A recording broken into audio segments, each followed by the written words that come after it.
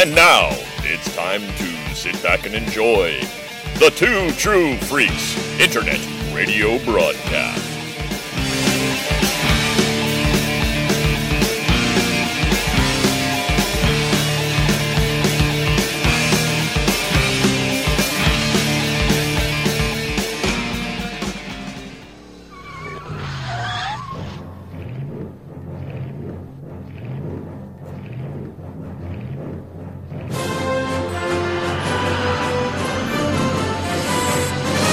Back to the bin.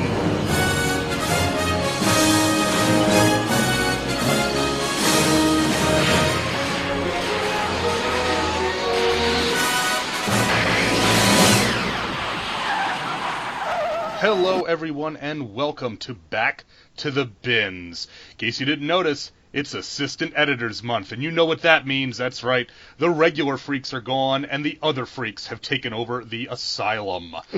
I am one of your special assistant editors this month. My name is Luke Giaconetti. Welcome to the show. Thank you for downloading it. And at this time, I'd like to introduce my fellow assistant editors for this episode. Introducing first, my good friend, Mr. Gene Hendricks. Greetings, programs. Good to have you on, Gene.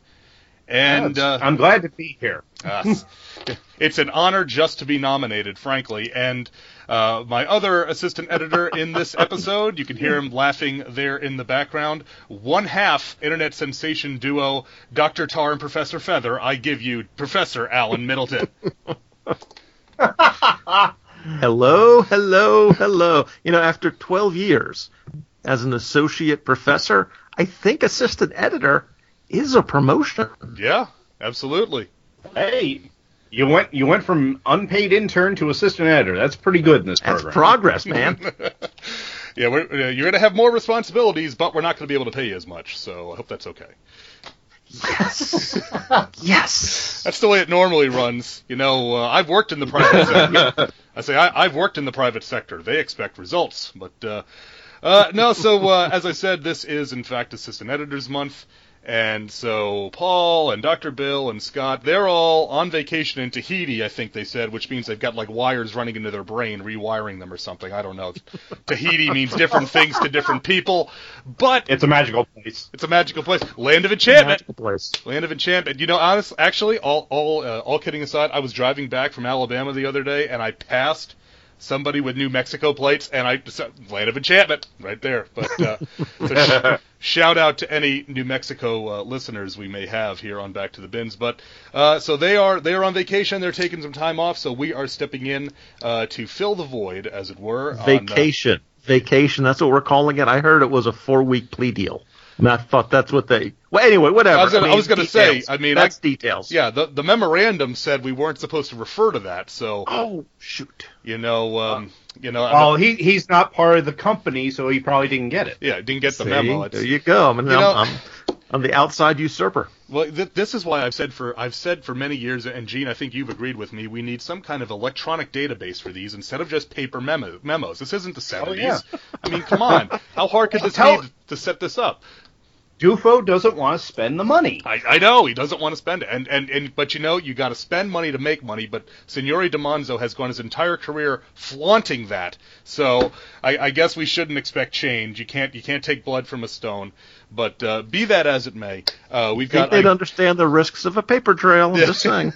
You don't want to be the paper chase guy, that's for sure. But this is we've got a great trio of books for you this evening. Some classics from Marvel, DC, and Independent, the world of third-party comics. So we drew lots backstage in the green room, and so we have decided that the Marvel book shall go first. So I shall throw it over to Gene.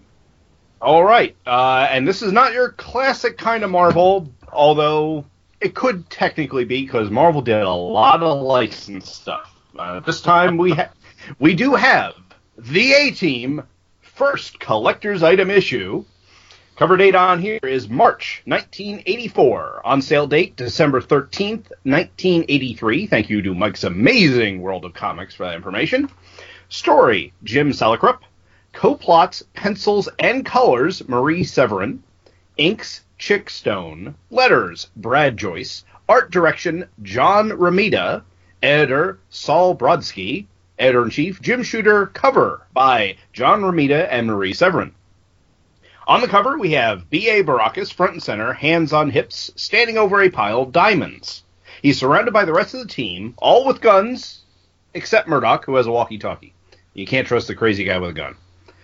The copy reads, "The A-Team, all action, all the action, all the thrills, now in their very own Marvel comic." On the inside, we have the TV intro. In 1972, a crack commando unit was sent to prison by a military court for a crime they didn't commit. These men promptly escaped from maximum security stockade to the Los Angeles Underground. Today, still wanted by the government, they survive as soldiers of fortune. If you have a problem, if no one else can help, and if you can find them, maybe you can hire the A-Team. And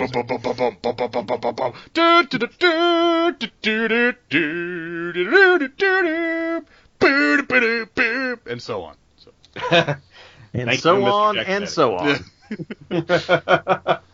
Under pictures of the A-Team, including Amy, the title reads, "Diamonds are a thief's best friend."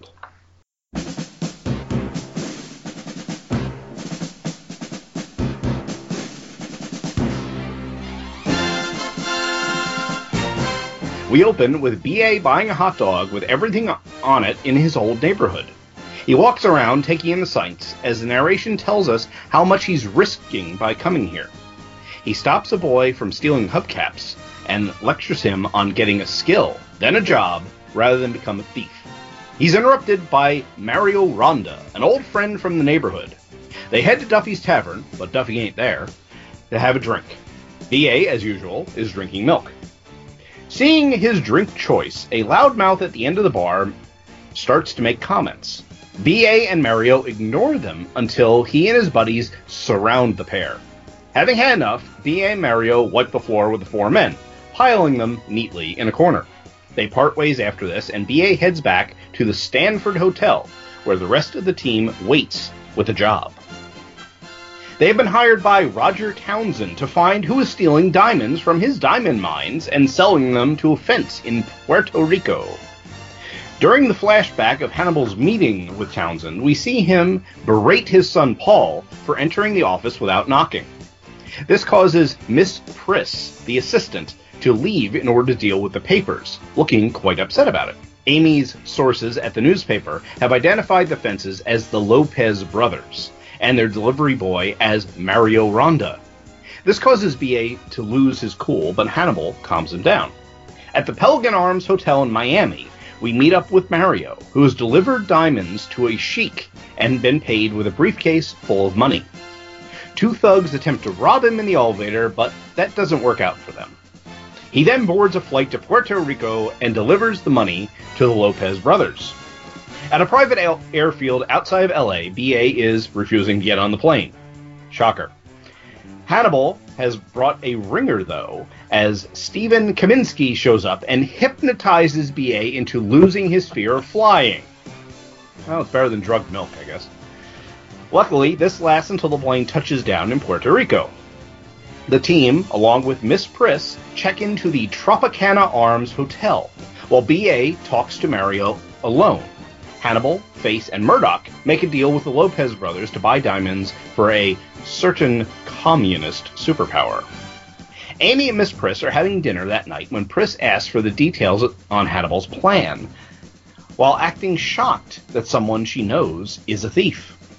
The next day, the A-Team work the plan and find out that the inside man is none other than Paul Townsend.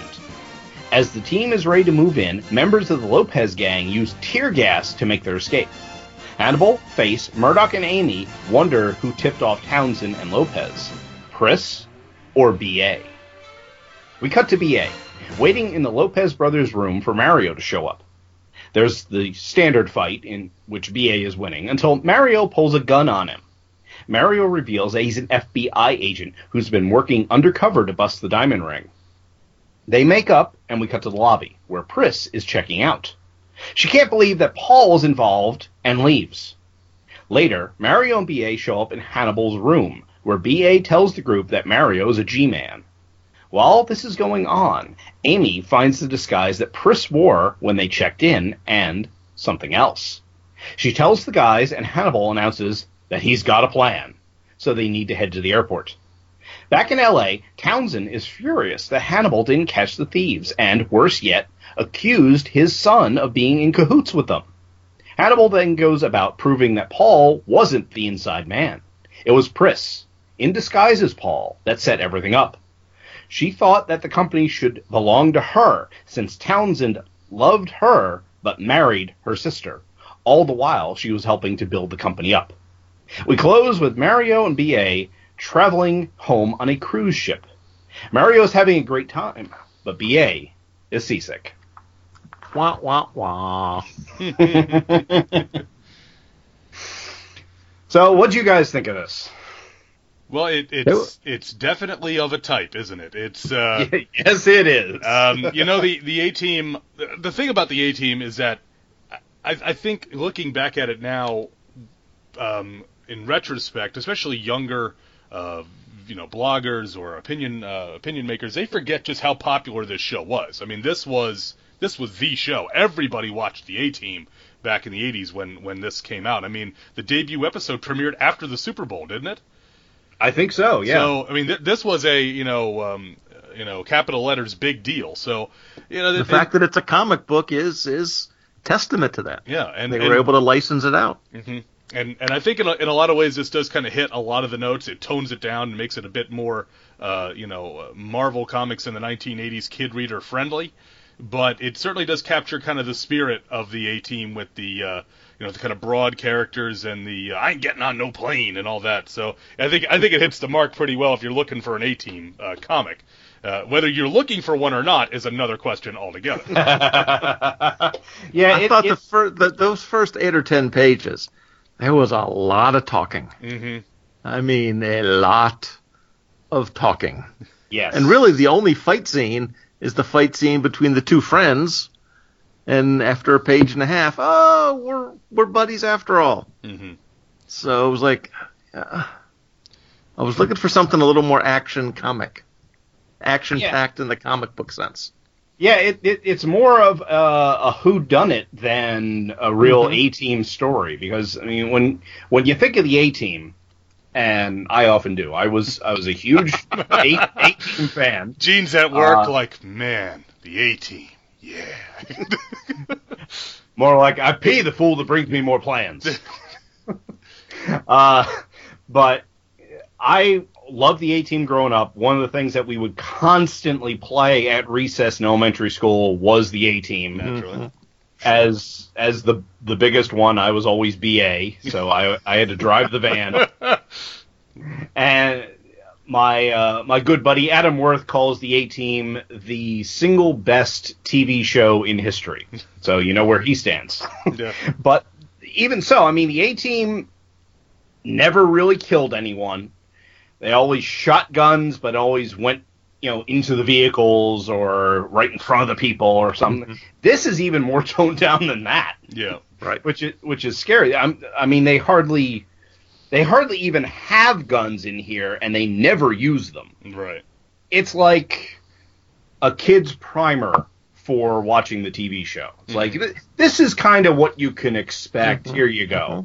I mean, it did hit some of the key formula aspects of an A-Team episode.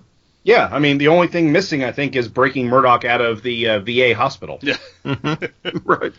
Which we can assume happened before the episode began, since he's there in the hotel. So there's a deleted scene somewhere out there of them busting Murdoch out. That's while B.A. was wandering his old neighborhood, completely inconspicuous. Yeah. I love how the narration is saying, hey, he's risking being captured by coming here. Yeah, he's risking being spotted by every single person there. Yeah. Well. But fortunately, he's not conspicuous, so that helps. So you can tell B.A. He never read his early Luke Cage comics and learned to be inconspicuous and not go back to your old neighborhood when you're on the run from the law.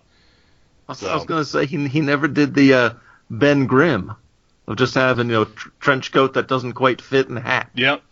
That works all the time, I hear. Not even a pair of glasses. I hear that's pretty awesome too. Yeah. But I mean, overall, it's all right. I can kind of see why it didn't go past 3 issues, because it doesn't really give you the flavor of the A-Team. It's just kind of basic. Mm-hmm. And I mean, the art's all right. It's not super photo referenced. I mean, you can tell who the characters are. It's kind of like a Filmation Star Trek kind of thing. Yeah. But it's but they're reasonable. But I mean, the likenesses are reasonable. You can tell.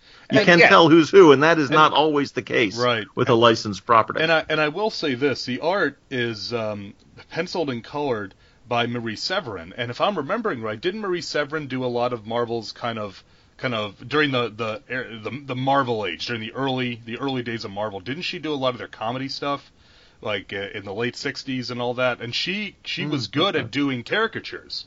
And she used to do, I forget the name of it, and Stephen Lacey and Andrew Leyland are mad at me because I remember hearing about this on the Fantastic Cast, where there was the book. It wasn't what, I forget what it wasn't but it was that type of book where it was kind of making fun of the Marvel Universe and making fun of the Marvel bullpen. I remember Marie Severin was always the one who drew the Marvel bullpen.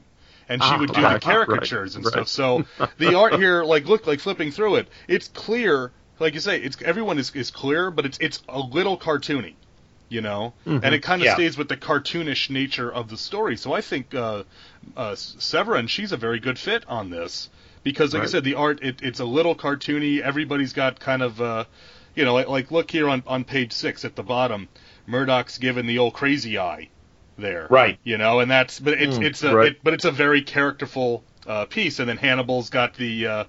Got the cigar and the big grin on his face, and BA's looking surly. So I think they do a good job of I think Severin does a good job of capturing the cartoonish caricatures sort of the characters, even if she's not going for a realistic style. I think it's well done, to a point. She was I never think of Marie Severin as a big like action or big fight scenes. I never really think of Marie Severin, but the character bits I think she does a very good job on.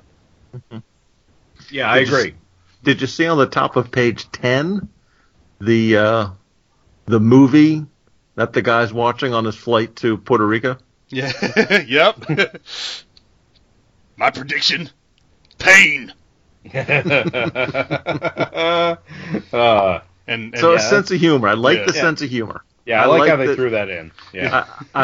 I like that BA makes fun of the guy for his choice of hats. Yeah. And then he punches one of the hats. I mean, there was enough of that lightness that gave it a nice likable sort of vibe.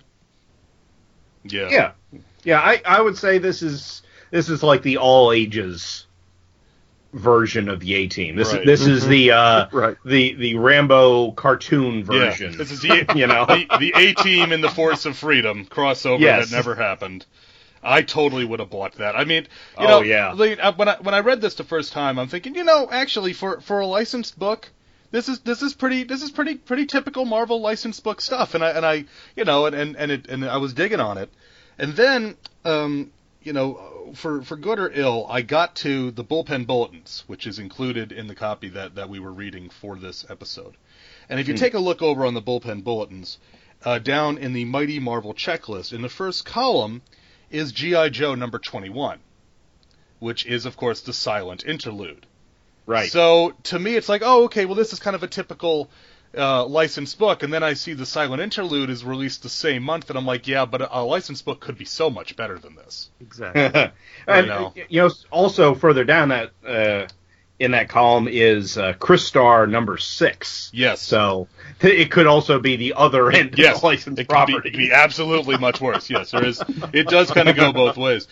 Just an aside, I do want to point out under graphic novels they have Super Boxers, which is one of the forgotten graphic novels, but I actually have that one. I got that one for a couple of bucks many years ago at my LCS, kind of a Marvel wants to do a 2000 AD type story, if you ever get a chance to check that out. But that is unrelated to this. But but again, they got my brain thinking. It's like, okay, a licensed A-Team book could have been something on par with what Hama and company were doing over on G.I. Joe, Right. But at the same time, it didn't need to be, because the A-Team was a successful property. G.I. Joe was launched out of the comic, so the comic was the successful media even before the cartoon. Whereas the A-Team, it's like, okay, well, an A-Team comic book makes perfect sense. It's a comic booky type of show with with big tough guys with code names going on missions all over the world. I mean, it sounds like a comic book already. So I get, it's clear that there was different motivations, even though they were both licensed books, and you end up with two things that are of varying quality. When you think of it, they do have two very different purposes. Mm-hmm. G.I. Joe, I mean, it's designed to sell the comics. I mean, it's designed to sell the toys. Exactly. And promote the animated series, that sort of thing. Where this, it's not really designed to promote the show. I wouldn't think. Maybe a little bit. I think it's the other way around. Yeah, they knew that a good portion of the show's audience were kids, like myself, who also read comics. So, where do you think this came from? So they were trying to tap into that market, but apparently there weren't enough of us out there that wanted the comic and the TV show when we were just happy to watch the TV show. Mm-hmm. Right. Yeah, well, the TV show was free. Right. So, but, I mean, hey, this was only 60 cents. I know, but 60 cents, I mean... Only? What are you talking about? I know, it's almost 3 comics. Caramba. I mean, that's rolling nickels, man. Okay, back off there, Rockefeller. Jeez. I did have one quibble on page 11. I usually don't point out coloring, except that's Marie Severin. She wrote it, she penciled it. She should have a good amount of control on this. On page 11, where B.A. is being hypnotized. Mm-hmm. Mm-hmm. Oh, the green lip. He has got green teeth a couple of times in that page. So I guess Marie was not communicating well with herself. Obviously, these things take place at different stages of the process and all of that. But yeah, that is kind of weird. At first, I was like, did they get like a green milk mustache? It's like, no, that's his teeth, I guess. Dude needs to brush. And I do love this. It's all very 80s. On the same page, Hannibal smoking on the plane. Yes. I always love that. You see the no smoking signs on the plane. It's like, are they there just to tease the smokers? That maybe this one they'll turn it off. It's like, folks, we don't got to check in for a little while. I'm going to turn that light off. Bing! If you feel like it was once a day. Yeah. I mean, that just tells you how old some of those airliners are. Mm-hmm. Oh yeah. Yep. Yeah, but overall, it's a fun read. It's not super, but it's a fun read, especially if you already know the show. Mm-hmm. So do you guys have anything else to say about it, or should we get to grading? I think we can get straight to the grading on this. It's a pretty straightforward comic. Oh yeah. Okay. Well, my book. I'll go first. The cover. I think the cover is a step above the rest of it, really, because it looks like a poster that I would want to have on my wall of the A-Team, and part of it is because John Romita was involved, and you can tell. So I'm gonna say that the cover is a B. It grabs your attention, but it's not super spectacular. The art on the inside, that like you said, tended towards a little more on the cartoony. But the likenesses were good. I mean, you could see this Mr. T on the Hanna-Barbera cartoon. Mm-hmm. And it works, but it's not great. It's not horrible, so I'm going to give it a straight up C. As far as the plot goes, pretty standard A-Team stuff. A little silly in some cases. The happenstance of, I happen to be in the old neighborhood and just run across this guy who happens to be working undercover for the FBI on the same thing I'm going to be working on. it's a little contrived, but like I said, it's a fun read, so I'm going to give that a C as well. But so I guess it average out to a C+ book. Yeah, I actually like the inside art a little more than the cover. I thought the cover had got that plain background. I do like the fact that it has the diamonds on the cover, so there is like a nod to what's happening in the story. Right. I did like that, but the crazy text and the exclamation points at the top, all the action, all the thrills, first collector's item issue, just a little too cluttered. I mean, that's not the artist's fault, that's the marketing department's fault. But taken as a piece, to me, that's a C+. I actually thought the interior art was a little bit better than that, mostly because the likenesses are pretty good. And when you're doing a licensed comic, to me, that's almost job one. Nothing exciting about the panel layouts or the storytelling, but it does the work. So that's a B- to me.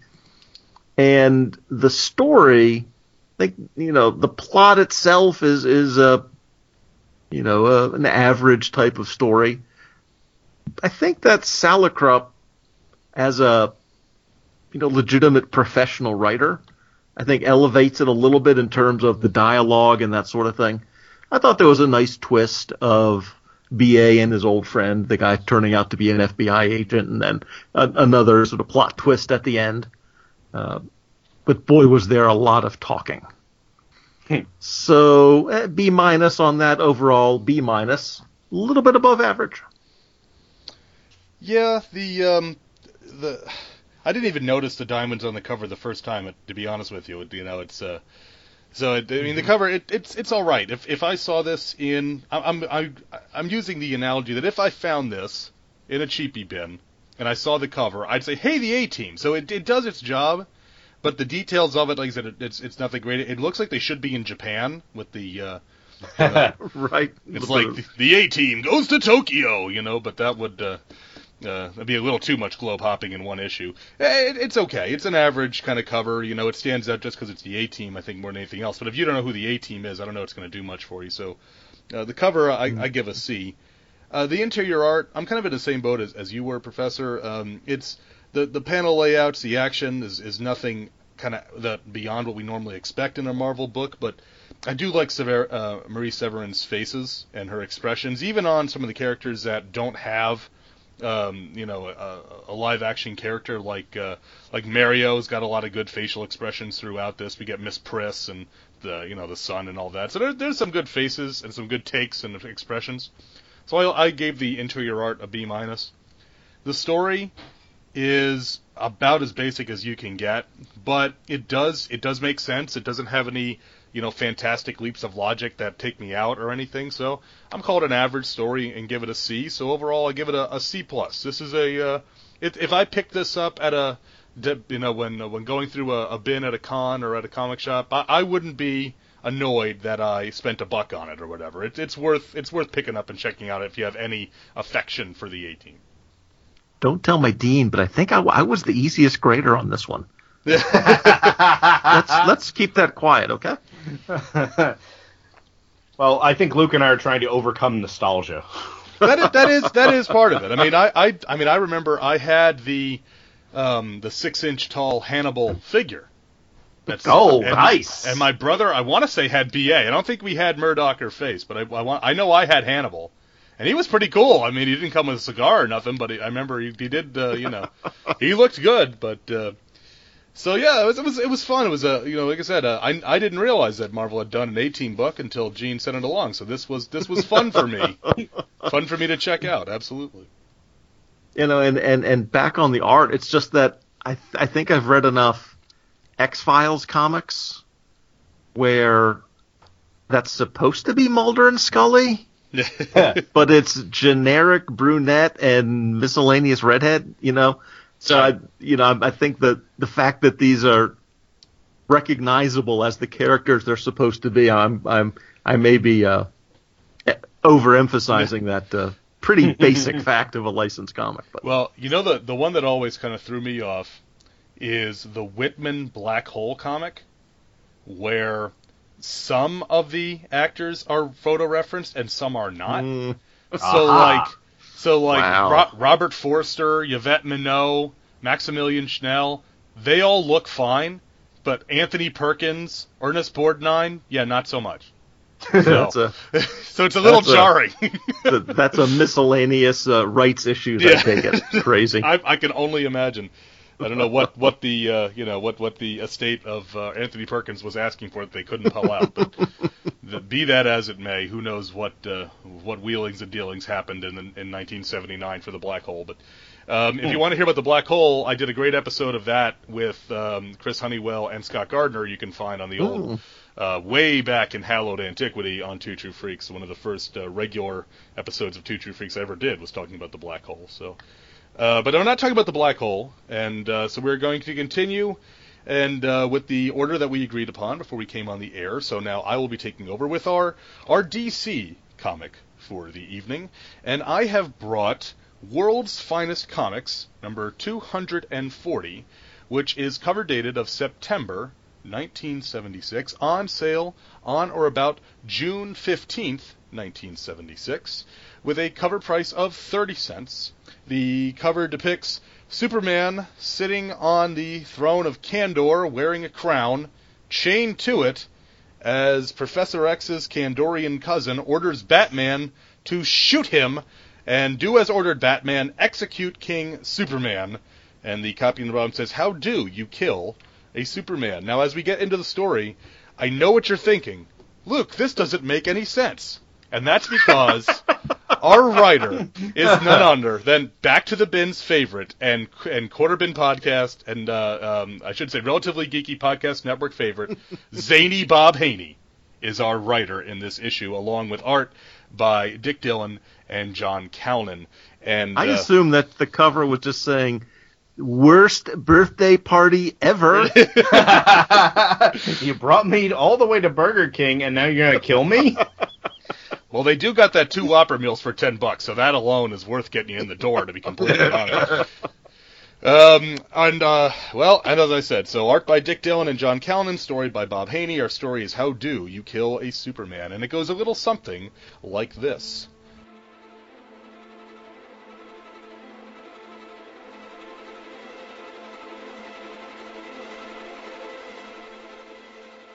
Muffled drum beats, stifled sobs, a solemn procession, a funeral fit for a king.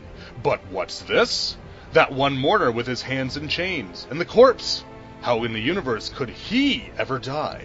Down through the ages, mankind has pondered the great question of life and nature, but now fate's toothless mouth poses a riddle which can only be answered one way, with a whole world to pay off when it mockingly asks, how do you kill a Superman? And part 1 of our story is Dr. Superman, Mr. Hyde.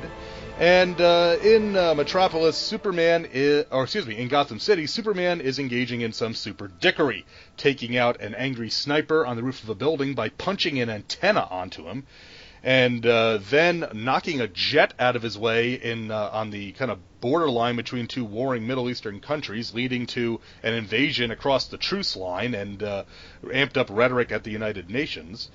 And then Superman refuses to help at a fire and save people, so Batman has to swing into action. And so the outrage sweeps across the city, with Superman accused of becoming a Jekyll and Hyde, an unfeeling monster who should be outlawed. Batman is not sure what's going on, and so the world's greatest detective swings into action by taking the Bat helicopter all the way to the Arctic, to Superman's Fortress of Solitude. And he sees Van Zee, who is Superman's double from Kandor, fly all the way inside through the keyhole, and Batman uses some fine mist into the air, which freezes in the keyhole shape, and then using the Batcopter, breaks the lock and breaks into the Fortress of Solitude, which brings us to part 2, Small World, Big Problem. And in the Fortress of Solitude, Batman is having a look around and saying that he's been here before, but each time it awes him.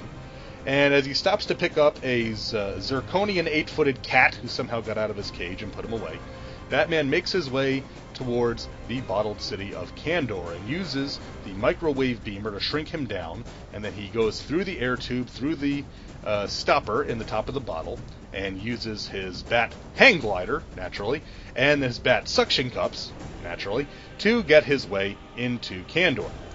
Meanwhile, in Kandor, the ruling council is meeting, and they are going over Superman's latest actions on the outside world, and they don't understand what's going on. And they flash back, very conveniently, and tell us about what had happened, that Kandor had fallen on hard times, crops had failed, science was outmoded, people seethed with greed and hatred, and civil war threatened us.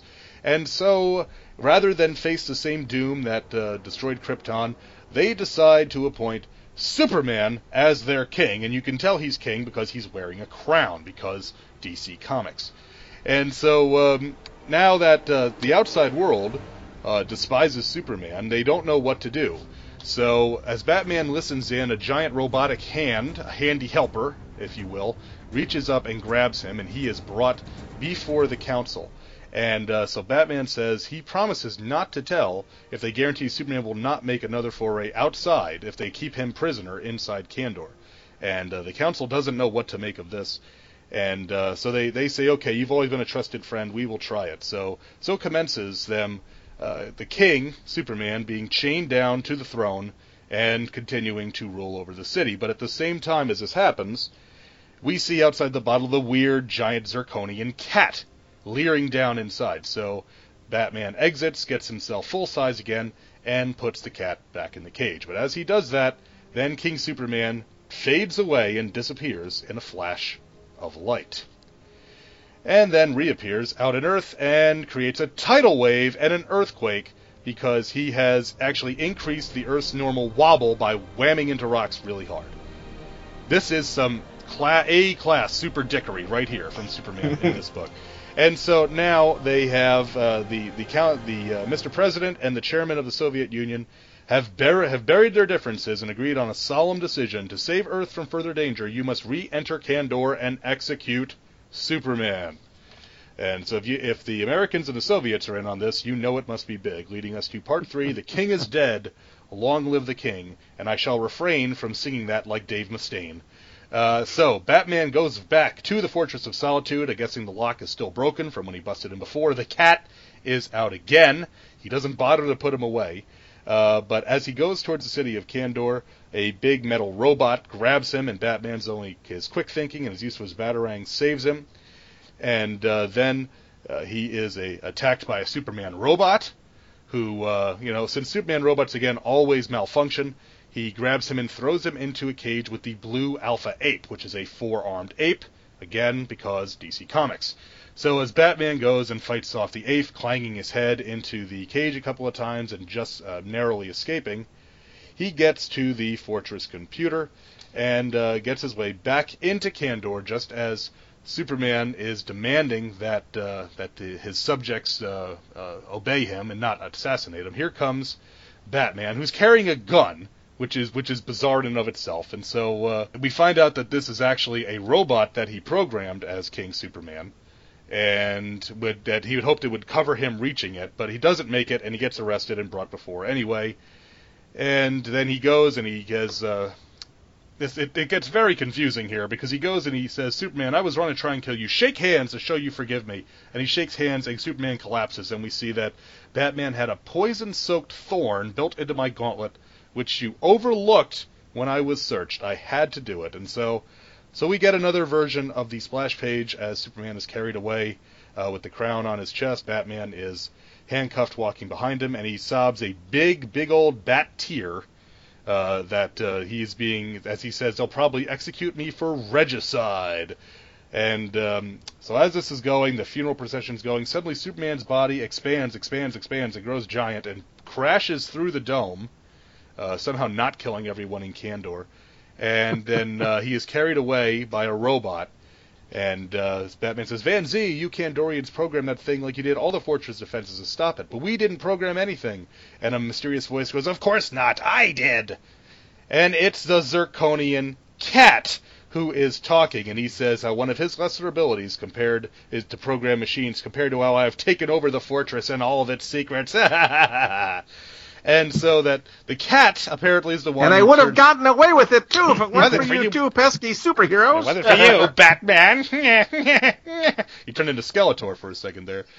So using a brain-altering ray that the pink eight-legged cat built in Superman's lab, he turned Superman into the Jekyll Hyde, and he tried to stop you from killing him, Batman. Too bad I failed. And now he's going to scratch and kill Nancy and Batman, except Superman has his brain back, and so he grabs the cat by the scruff of his neck and picks up Batman and Van Zee to safety. And and then we get our epilogue. It says, sometime later, after Superman restores Kandor in a new bottle, Superman has brainwashed the cat and sent it back to Zircon because cosmic rays must have caused it to mutate into an intelligent, cunning being.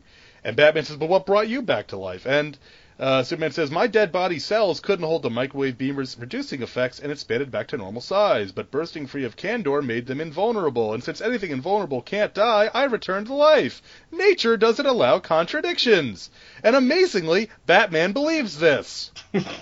He says, amazing, and I'm free of the awful guilt of executing you. Guess the only thing left to say is the king is dead. Long live the king, the end. Oh my God, what did I just read?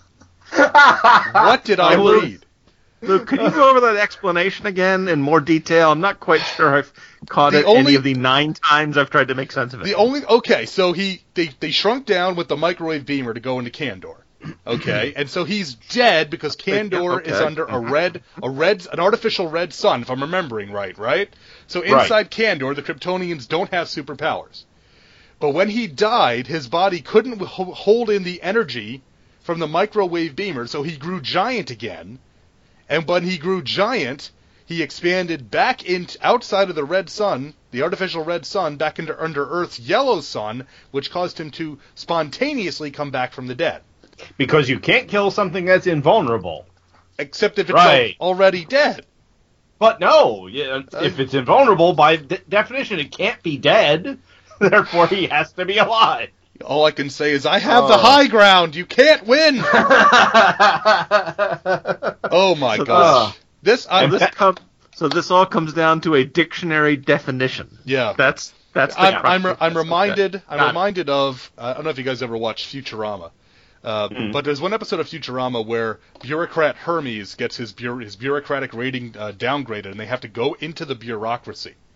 And at the end, the chief bureaucrat says, Bureaucrat Hermes, you are technically correct, which is the best kind of correct. And that's kind of what we got here. Now, just to give my origin story a little bit here, this was a comic that I found at one of my local used bookstores, and I've got 2 of them very close by each other, actually, here in Greenville, South Carolina. And this was like $2. At one called Mr. K's, which is a small chain. They've got a few locations in South Carolina. I think they got some in Texas, some in the Southeast. It was like $2, and I saw this cover with Superman staring placidly while chained to a throne, wearing a crown, and Batman pointing a gun at him with the guy saying, execute King Superman. I said, okay, you got me. You got my $2. Good job, DC. Good job on getting me to buy this. And then I read it, and I got nothing. I got nothing. I understand that Bob Haney's whole thing is that his stuff is kind of just crazy, and he was just kind of flying by the seat of his pants with it. But parts of this just make no sense. I mean, I understand my synopsis wasn't the greatest, but that's because I couldn't find a synopsis that gave the full blow-by-blow of what's actually going on in this comic. Now, that having been said, the art by Dick Dillon is very nice. And yes. I mean, just flipping through this looks like a mid-70s DC, World's Finest book. This looks really good, but then you read it and you're like, what am I reading? It just boggles the mind.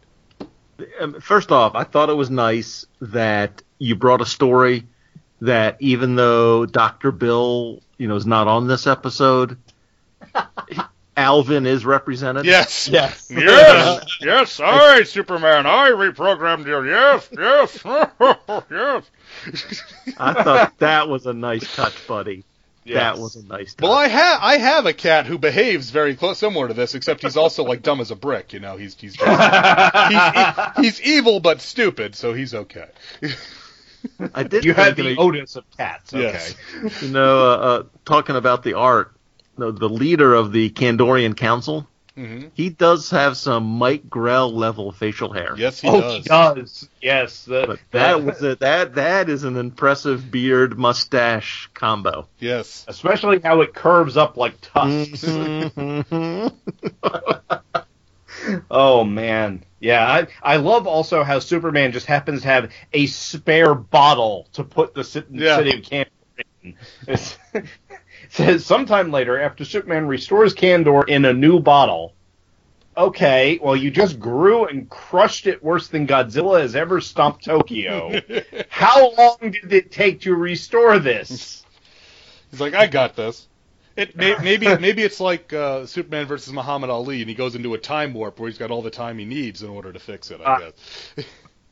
The bottle's broken, so all the Kandorians suddenly have superpowers, and they just use super speed to restore everything. That's possible. I mean, wasn't that basically remember World of New Krypton from a couple of years, well, more like 10 years ago now in DC, when all the Kandorians were released, and suddenly there was an army of Supermen on the Earth. They rounded up all of Superman's villains in a day, threw them all in the Phantom Zone, including poor Toyman. Screaming, I don't belong in there! But anyway, yeah, like I said, I mean, this is... You always see these kinds of covers when you see, like, the clickbait articles or the listicles of, crazy DC comics from, from the 60s or the 70s or whatever. I just had to buy it when I saw it, and then I read it, and I was like, yeah, okay, that scene on the cover, it kind of happens. I mean, not maybe in this exact way, but Superman is the king of Kandor, and Batman is ordered to execute him. So it's like, well, okay, yeah. you gave me what you promised. Do we assume that this is one of those stories? Because this happened at DC regularly under certain editorial reigns where they would commission the cover first.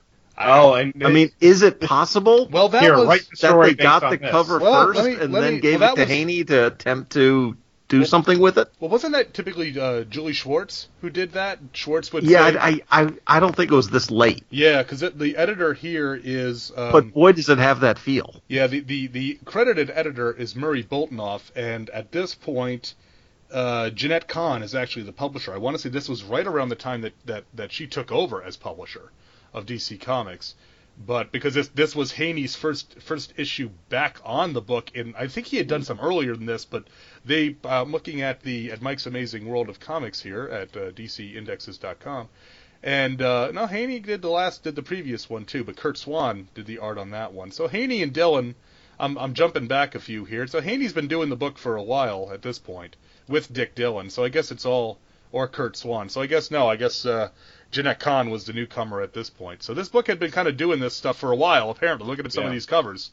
There's one where a giant hand is squeezing Superman so hard his head is popping off on World's Finest 235. 236 has Superman about to play whack-a-mole with the Atom. So that's cool. But and then the Metal Men apparently are in the previous one. It looks like. Oh, nice. Nice. It's just Gold. I guess it's just Gold from the Metal Men. But but again, all that notwithstanding, if you're gonna read a Bob Haney World's Finest comic, you need to expect it to be a little crazy and a little out there and a little trippy, and that's what this book was. So no, the ending didn't make sense. And a lot of the story is kind of just, and then this happens, and then this happens, and then this happens. But a lot of the stuff at the beginning and the middle didn't make sense either. Right? Yeah. Yeah. So I mean, ultimately, no, it didn't make sense, but it was a fun read. So that is hard to argue with. Do with that what you will. So. Yeah, it was a fun read. Then the last page, it's like, whoa, that was a big left turn. Yeah. I love the very end where Superman is holding Batman and Van Zee in his hand. And he says, and you, Van Zee, in your panic, forgot your superpowers. You would think if he was panicking and running, he would be running at super speed, and Batman would be cat chow. I don't need to outrun the cat, Batman, just you. Also, I'd like to point out, who says we can't be timely? With Batman breaking into the Fortress of Solitude, I was immediately reminded of the Lego Batman movie. Not quite the same thing goes down as happens in that film, for those of you who've seen it, but Yeah, so this was an odd book. I mean, like I said, I enjoyed it. I felt that my money was well spent just to have this kind of unusual book. Because the thing is, I don't have a lot of issues of World's Finest. I like Superman quite a bit, and I read Superman for quite a while and collected Superman for a while in the post-death era in the 90s when I was in junior high and high school. But this era is kind of a blind spot to me. I've read some here and there, but I don't own a lot of it. The most issues of World's Finest I own are from when the book was a $1 book, because Hawkman was one of the backups at that point. That was in between, after Hawkman and the Atom was canceled, one of the places where Hawkman cropped up was World's Finest, along with stories in Detective Comics and Superman Family. So I haven't read a lot of these. So you always hear about these zany Haney books, from various podcasters. And so, like I said, it was a treat just to get to read this. And sure enough, that cover sucked me in, and I bought it. So I'm playing by their rules, man. So any other thoughts on World's Finest 240? Want to get into ratings? I think we can get into ratings. All right. Well, since it's my book, I will go ahead. The cover, as I said, I saw the cover and I bought it. So the cover gets an A. I've seen this one referenced before on crazies, DC covers of the era. But to me, a cover's job is to get you to buy the comic, and this would get me to buy the comic because it's so strange and so bizarre. The whole setup of Superman as a king chained to his throne and Batman going to shoot him. But then the figures themselves look quite nice. I can almost, and I have always liked the DC trade dress where they had the banner across the top with the line of DC superstars circle right in the middle. Since I got into the DC's Bronze Age after I got out of college, I've always liked that trade dress. So I can almost forgive the plain background, although it is a gradient at least. Right. So the cover to me gets an A. The art on the interior. You're grading the cover on a pass-fail basis. Yes. Well, Did it make me want to buy it? It made me want to buy it. But that was the point of the cover, though. That was exactly. in this case with these crazy stories. It's like, well, did we get them with the cover? Yes. Then we've got their 30 cents here. So the interior art, I said, which is Dylan and Callan, I really like it. Like I said, it's a very kind of classic-looking DC book. There's some great poses. We get some real dynamic shots, some great automatopoeia here and there, which is always a nice touch, especially in a superhero book. We get all sorts of this crazy stuff. We get the giant handy helper. We get the big cat. We get the statues of Lara and Zor-El. There's a giant cruise ship in the fortress. There's the Alpha Ape, who literally appears for only one page. There's all sorts of stuff. So the art to me I really like. I'm giving the art a B+. I think Dylan does a really good job with this, and it really looks like a DC book should. Story, I'm tempted to give it an I because I don't know that this makes a whole lot of sense. But I can't do that. That's kind of a cop-out. So there are parts of the story that I really like and I think are intriguing. Pretty much the most of the entire first chapter with Superman acting heartless and cold it doesn't make a lot of sense overall in the story, but it's very intriguing when you read it. And there's some neat stuff of Superman or Batman breaking into the fortress and all this. So I'm going to give the story just a C and just say it's a typical Bob Haney type of story. Your mileage may vary. It's either great or insane or somewhere in the middle, or perhaps both at the same time. So overall, I guess that averages out to a B. So this book I give a B overall. So what do you think, guys? Well, I like the cover. The cover. The only issues I have is the background is a little plain. It's not that bad. But Superman just kind of sitting there while Batman, who apparently is really into using this gun on him, is about to blow him away. He's just, okay, I guess I'll just sit here. It's like he's tuned into his favorite TV program and he will not miss it for anything. Yes. So I'm gonna give the cover a B+. It's my preferred style Batman, the post Adams Aparo Batman. So I like that. Superman is classic Silver Bronze Age Superman. So yeah, I like that. Interior art, same thing. It's classic of the time period. It's Bronze Age, so it is Bronze Age forward is kind of my preferred art style, especially where Batman is concerned. Superman, I prefer post-Byrne, John, the reboot and beyond, but I don't mind it. Looks very good. I like how Van Z has the triangular emblem of the S-Shield, so he's obviously distinct, even though he looks like he's in a carbon copy of Superman's uniform. And as the professor said, that facial hair on the head of the Science Council, that is just spot on. That is worth at least half a letter. Yes. On its own. I give the interior art a B+ as well. Now the story. Oh, the story. Well, when it's Bob Haney, you do kind of expect a certain level of absurdity. Let's just put it that way. But when you have Batman taking cues from Reb Brown into how to store a hang glider, and any ending of a book that makes me go back and say, what the heck are you talking about? This is a bit far even for Haney, so I'm going to have to say that I'm going to give it a C- on that. So I guess it would average out to like a B book. Yeah, for me, obviously, the cover is the highlight of the book. Let's no bones about it. It's dramatic. It's attention gathering. It definitely wants to make you open it up and see what the story is. And it is representative of what goes on inside the story. Superman's look is a little doofy. B+. I mean, it's very good. Inside art, it's standard for the era. Better than average. I thought the cat looked good. I thought the beard looked great. So that's a B. The story. It's dramatic. There's a mystery there. But, there's the wacky, fun sort of Bob Haney-ness. But this, for me, leans more to the just doesn't make any sense side of Bob Haney. There are holes. Too many holes. Too many unanswered questions. And the questions that are answered, I'm not so sure. I would like to mark it down lower, but it is Bob Haney. So there is a Bob Haney curve, but I do have to go C-.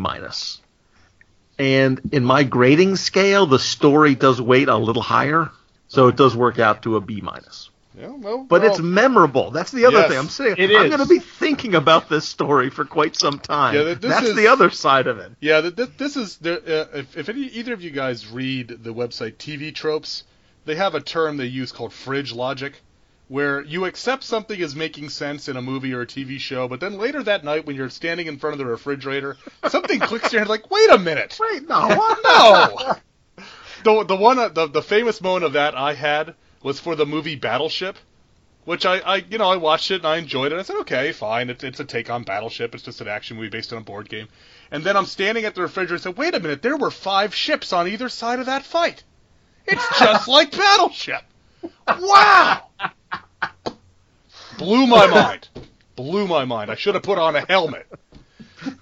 Also, I'd also like to point out, for our fans of long play, we do get a print ad in here for the Rolling Stones Black and Blue on Rolling Stones records and tapes with a in-house. I don't know who drew this. It doesn't say, but a DC Comics style art of the Rolling Stones, which is pretty neat to promote the album Black and Blue. That I think is pretty cool. And just one other thing, I know we've got a lot of fans of the limited collector's edition, the large treasury-size comics, as a nice house ad here for both Superman and the Legion of Superheroes, which is special edition C49, and the greatest race of all time, Superman versus the Flash, limited collector's edition C48.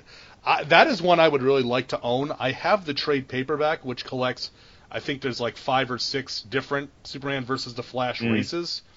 But and it's cool to have the story, but that's one of those ones that I'd like to have on the big oversized Treasury paper. That would just be cool to be able to pour over the art on the large scale like that.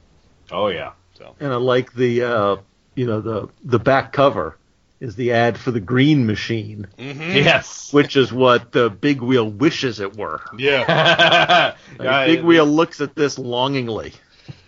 Yeah, any kind of bike that you steer from the back is going to be interesting. Well, you know what's odd is that my son has I just call it a Razor 360 or something. It's a bike that looks a lot like this.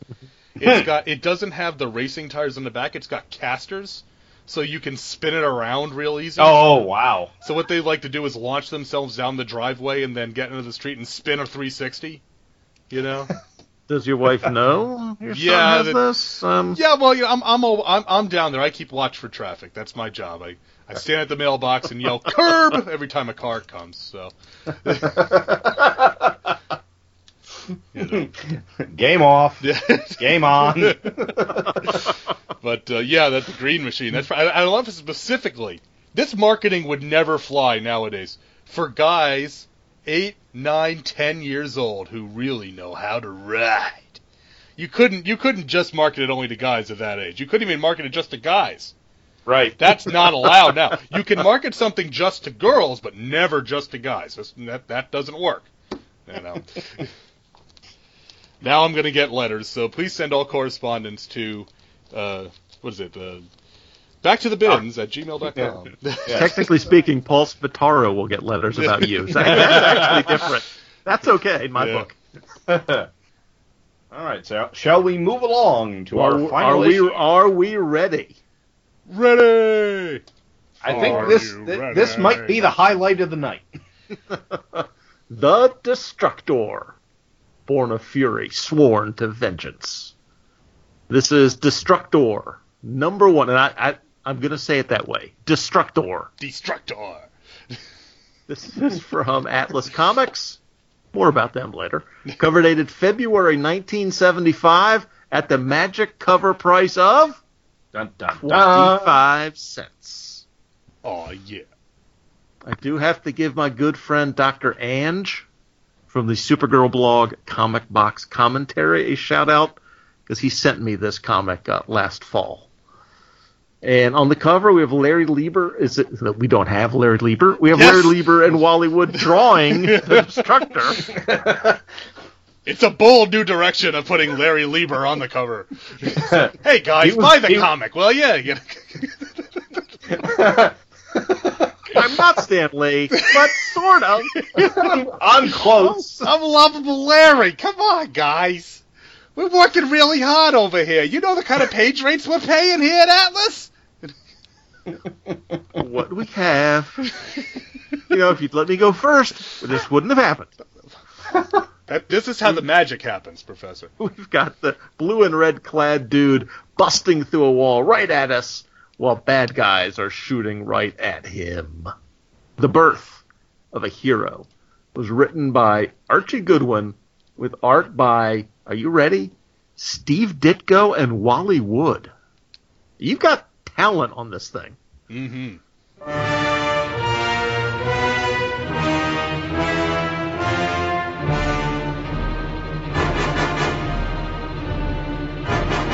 South of the great urban glut that is New York City, Jersey City, Newark, and Elizabeth lies Harbor Town. Smaller than these better-known neighbors, it's still torn by much of the same ills and social decay. It is still ravaged by the same kind of professional corruptors like Max Raven. Now, Jay Hunter is a young kid doing deliveries for professional corruptor Max Raven. But one day, he sees more than he should.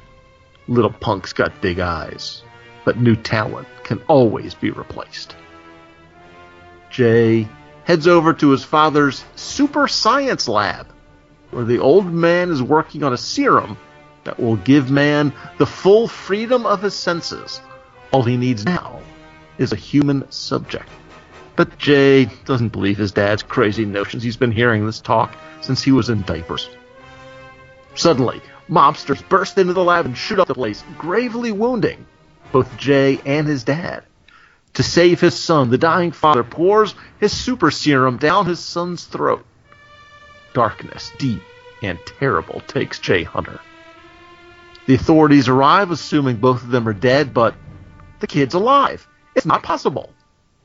The bullets that were fired into Jay's body, his body rejects those bullets, and the wounds heal themselves. Word gets out that Jay is alive, making him the mob's #1 target. He slips out of the hospital and tries to find a safe place to crash, but nobody really likes him, seeing as he shakes down his classmates on a regular basis. The only person who can help Jay Hunter now is Jay Hunter. Realizing that he has powers from his dad's serum, he decides to do some good. Fortunately, he finds a costume that Pop had created, and he becomes the one-man mob buster, the Destructor. He systematically takes on Max Raven's operations, torching his warehouse, even staying in the man's apartment while he's hiding out. So Raven calls in the Slaymaster, a name whispered through the underworld. When all else fails, he is called the Assassin Elite, the ultimate professional killer, whom we see perform a job somewhere in my neck of the woods in the quiet of rural Ohio. A week later, Slaymaster arrives in New Jersey, while Destructor continues to mourn his father's death. You should have lived instead of me, Pop, but I can still bring down the kind of human lice who killed you. Fortunately for our story, one of Max Raven's companies is a giant novelty company called the Giant Novelty Company. It does what it says on the tin. And even though Destructor knows it's a perfect place for a trap, he heads there for the showdown with Slaymaster. And with some excellent leaping and dodging and reflexing, the two figures lock in desperate battle. And shortly after, at Max Raven's headquarters, the assassin walks in victorious. But then the Slaymaster removes his mask and coat, and it's Destructor! Not your hired killer, Raven. He's become part of the Giant Novelty Company's inventory, till the coroner picks him up. And as Jay is about to unmask, giving Raven a final surprise, the man's own henchmen gun him down. Can't trust a mobster these days. One of them has made a deal with the boys up north to take over. But just before Raven dies, Hunter does unmask himself, and the gangster can't believe he was finished by one punk alone. It just can't. And then a new day dawns, grim and bleak, and at his father's grave, Jay Hunter proclaims that even though his father has been avenged, he's going on. I'm not quitting with Raven, Pop. He's not the end. He's the beginning. I swear it. The end. Well, that was more of a straightforward superhero tale than we had in the other two. A little bit. You know what struck me is about this is that first off, the murderer's row of talent: Archie Goodwin, Steve Ditko, and Wally Wood. It's like good gravy. Man. Wow. How have we not heard of this comic already? You know Exactly. But what I liked about this was that it. You know, Atlas was always, their whole thing was they were going to try and do something different. They were going to do the same types of stories. We're going to do superhero stories. We're going to do barbarian stories. We're going to do war stories. We're going to do police stories. But they're going to do them a little different. And this totally fits that because, you know, the idea of the kid getting superpowers, with great power comes great responsibility, being drawn by Steve Ditko, I think we all know what that is. Yes. But this is a lot of ways, you know what this kind of reminds me of? This is almost like if... Let's say Flash Thompson, instead of just being a bully, was a thug and a hoodlum. And then Flash Thompson gets superpowers. So this is trying to be something different while still fitting kind of into that, hey, we're going to try and take a bite out of Marvel.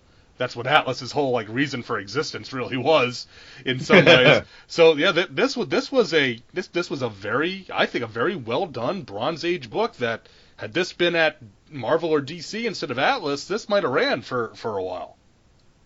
Yeah, this version of Atlas Seaboard existed for less than a year. In 1975. This title lasted 4 issues.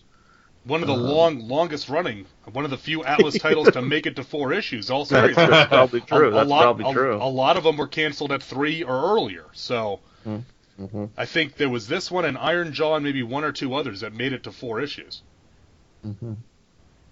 And but if you look, they there is a sort of the equivalent of the bullpen bulletins. Talking about what they're doing, and you scroll down that list. Now this one has the top level A talent, but you've got Michael Fleischer, Mike Sikowski, Ernie Colon, Larry Hama, Klaus Janson, Pat Broderick. You've got legitimate talent working on these guys' books. If you take a look in the second column there, right in the middle, Howie Chaykin. That's Howard Chaykin's book, The Scorpion, which if you can find The Scorpion #1, buy it. It is fantastic. But The Scorpion is the prototype for who would become Dominic Fortune, who itself is kind of the prototype for every hero Howard Chaykin ever created when you get right down to it. Ah, okay. The cool guy with the gun and the babe and all that. I mean that they were doing some interesting stuff. Their business was so poorly run that it's like you read books like this, and I brought a couple of Atlas comics a couple of months ago. I did Target #1, the most schizophrenic comic comic series I've ever seen. With each was that Targitt? Yes, it was. Of course it was. Get on Target. But I brought Target to the show. I brought Weird Suspense featuring the Tarantula. I know they Dr. Bill and producer Paul did The Brute. So we've covered, I know they did, Paul and Scott Gardner did Iron Jaw.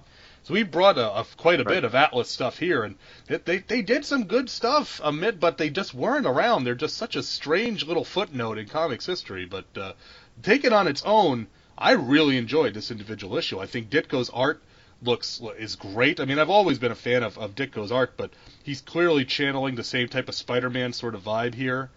And all of his teenagers and his gangsters and all that, they all look great. The action is just frantic, and there's always something going on the page. And even though the layouts are just normal panels, just the storytelling and the art is fantastic. There's always the one that I really like is what page is this on? It's right when. It's right in the middle of the book. It's page 13 of the copy we're reading. Right in the middle where the Destructor just wallops a dude with a wooden chair. It's such a perfect sort, and then lights it all on fire. Because burn it with fire, nuke it from orbit is the only way to be sure. But that is such a Steve Ditko sort of panel. The way that the chair is swinging, and we see the guy flying out of the panel backwards and all that, and the sound, the onomatopoeia of whack right over him. Really well done. Really well done. Yeah, because what you have in the panel is he's going one direction, the guys he's hit are going another direction, the chair is going another direction, and it all works. Yeah. Yeah. Yeah, it's interesting because when I first read this, because I've been going back and reading early Marvel stuff, so I'm still reading the Lee Ditko Spider-Man issues. It didn't look like Ditko art because it's not super angular like his stuff in the 60s was. That said, though, it is brilliant stuff. It is super well done. The combination of Ditko and Wally Wood on this is just stupendous. And it looks great. It's almost, I would almost put it like halfway between Ditko and Romita Spider-Man stuff, because it's got that same energy. The Destructor is, every time I say that, I want to sound like Megatron. Constructicons form Destructor. But he's bigger. You know, he's not an acrobat like Spider-Man was. He's more towards Captain America, more towards a built-out guy. But it's really good. I love the Spider-Man Batman reveal on the last page, right before the mobster dies. He pulls his mask off like he's going explaining to the robber or Joe Chill, you created me, and of course he now has seen his face, so he has to die. Right. Yeah. Because comics. Mm-hmm. But those looks of terror. Yeah. That our bad guy has in those last couple panels. It's just terrific. Yep. And then you get some of the op art stuff, like on page 14 when we see kind of the montage of the Destructor and his dad and the kind of weird shapes in the background and the stuff going on in his mind, and you can see like bats and parts of other animals and stuff. And then that's Doctor Strange right there. And then there's one earlier which is still a Ditko thing, but more of a Ditko Spider-Man on page 7, where we get again the whole like top 2/3 of it is a montage of scenes of him of his dad talking to him and him telling his dad it just takes bread, Pops, lots and lots of bread, and seeing Raven laughing at him and the money flying everywhere and the guns firing and the skull. So it's a well laid out, well done book, and it is, and not to discount the contributions of Archie Goodwin, because again, I had not read, I've read a fair amount of Atlas. I'd never read Destructor. I want to get the rest of this now after reading this. This is a story I would like to see how this continues. This is a sort of book I would almost have expected to see this type of story in the 90s. He's an anti-hero. He's a right. Bad dude who gets powers and decides to get revenge. But you know what? Maybe since I have these powers, I could work my badness on other bad dudes. Yeah, and he is not afraid to kill either. Yeah, very much so. Slaymaster. The coroner's going to pick him up. Yeah, right. So that's a further than Marvel or DC wanted to go at this point. Mm-hmm. I mean, even the Punisher was using rubber bullets at this point, wasn't he? Yeah. So I like when he tries to crash with his buddies, but they're not his buddies because he's been doing the local junior mobster thug thing on everybody.